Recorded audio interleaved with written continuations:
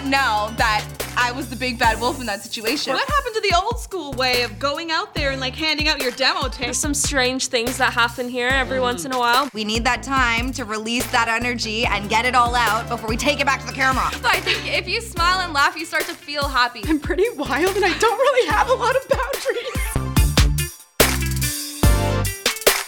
From the Naked News studios in Toronto, Canada, you're listening to Talk Naked. We have a very tight core group of people here that go through this wild experience of being naked for a living together.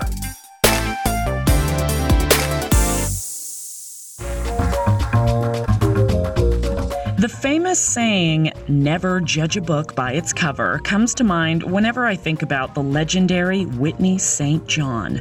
I'll forever find it so unfair that society often assumes someone with stunningly good looks must have sacrificed their IQ to harness so much perfection in their outward appearance. But our Naked News icon is one of the most intelligent, scientific, and mathematical people I know. Her brain fascinates me, and her beauty, of course, captivates me. I'm so delighted to treat you to this intimate conversation with the sensational and longest-running anchor on the program, Whitney St. John. And, oh yeah, we did this talk naked. Guess who's in the hot seat today? Oh, you love her, the incredible Whitney St. John. Hello. Hi. How's it going? Perfect. Do you feel ready to do this? Well, I guess. I mean, when I saw on the call sheet, I thought that I was interviewing you. No. But it's the other way around. No, I've done a couple of these now. We're tired of hearing about me. We've done a lot of sit down and talk with Laura. It's time to learn about you. Is this going to be like the Oprah interview? Yes, you'll be crying. With Meghan and Harry, and there's no questions off limits. The goal here is to ensure that we get a response from you that we wouldn't normally see on the show. Whether that's a facial gesture, whether that is a visual or an audible emotion like a scream or a cry. That's what I'm going for today. Okay, well, my Botox can't even help me because it's coming out, so my true feelings will show. I'm up against a lot. Here we go. So, Whitney, you have been here the longest. That's the truth. Yes. Longest appearing anchor on the show. Does that make me the oldest? Not necessarily. Not necessarily, but yes, I've been here the longest. Why? I like it here. Why? Whoa. I mean it. I mean, people... They can make a career, a legacy, and stay in their job for their entire life. This is a unique job. This is a unique job that people have had all kinds of reactions and experiences with. And so I'm wondering, what is it about this job? Is it a kind of fulfillment you get from it? What makes you stick around? Well, the editors have coined me Whitney St. Gone because I've left so many times and come back. But I never left thinking I'm not coming back. Like It was always because I was taking some courses or traveling or doing something that I couldn't be here on a continual basis, like on an everyday basis. But I guess I just keep coming back because the schedule works perfect for me. And I like coming here. I really like the people here. That's what I want to hear. Yeah, and it used to be years ago that the anchors didn't really hang out and like bond, but I feel like we have. And now that especially we've all become friends, like it's like, oh, are you working Monday? Okay, cool, I'll see you Monday. I mean, we're bringing in treats for each other. I brought you brownies today. Some brownies today, and it's kind of wonderful. It makes coming to work wonderful. Well, I'm not the only one who does that, though. No. Like, there are other people who will bring, like, little treats, and you just come in the front, and you're like, there's just stuff here for everyone. But beyond, let's say, the community of work here, the idea of getting up in front of a camera, telling the news, or whatever it might be, just standing in front of a camera to deliver something to an audience that you know will watch it at 5 o'clock when the show gets posted. What is it about that that's fulfilling you? I feel like because I'm good at it. Because I wasn't always good at it. Like, when people want to watch my audition tape, and God, I know the editors are going to bring this up now, like, it's painful to watch. But over the years, you know, I take pride in being able to... Reading off a teleprompter sounds like it's easy to do. It's not. No. It really is a skill. And I take pride in being able to do that. And I know I get a lot of flack because I'm always late.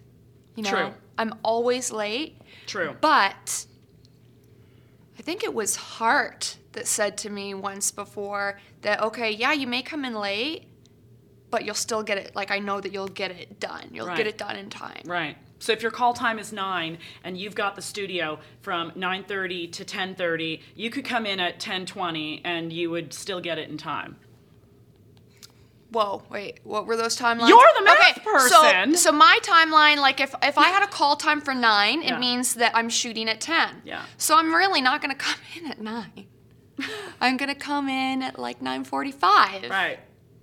And then maybe you know not you'll get it shoot done. right at 10, shoot Right. at 10:15 and still be And done is by it- 11. Is it just the years of experience that made it this easy?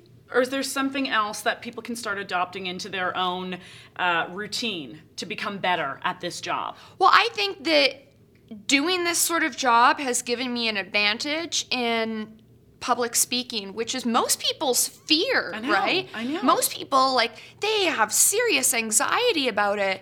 And I never really had that with public speaking. Like, I'm a big nerd, and one of my scholarships to university was public speaking.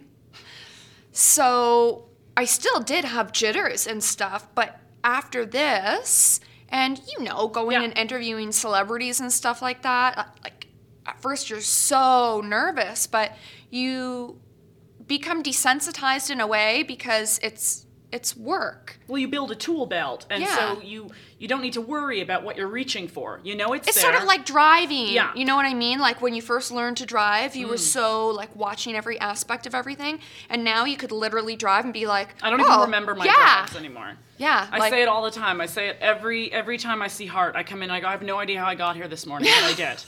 But I did, right? Yeah. So you've been here now to see a lot of evolutions of Naked News, right? So you've seen some experiments, whether it's a different kind of segment, whether it's trying some new kinds of travels. Interesting developments, you've seen a lot of them. The ones that we've most recently implemented, like the unscripted material, like experiments with Isabella Rossini, like all the kinds of new content that we're putting out there, filling an entire show with just 2 anchors chatting. Are you excited by these changes, or are you a little bit nervous? I was a little bit nervous because, you know, I'm old school and I've kind of perfected the old method. So to do something new when they're like, oh, it's going to be all off the cuff, I'm like, off the cuff? I'm terrible with off the cuff. Not true. I am. Like, give me a script. I love Really? having a script, yeah. I just don't believe that you're sitting here right now with no script I wish I had a whatsoever. script, like, for life. No. No. I do. So if you were to start being involved in some of these like unscripted pieces, you think you might actually struggle with it? I don't think so. I think that's why I haven't been put in odds and ends yet. Well, don't worry. There are things happening and certain people moving to other cities. Right. And immediately when you guys, I was in the dressing room earlier and you and Isabella came out from doing odds and ends, I was like, oh God, when she goes, they're probably going to make me do an odds and ends. And you'll be fine at it. You're sitting here right now unscripted with me and you're answering questions clearly, and yes, it's engaging. Otherwise, I would have left the room. Okay.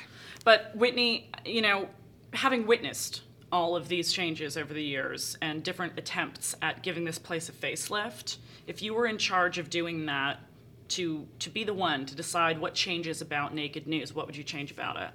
How would you improve it? Where would you experiment? I really preferred having some of the harder news.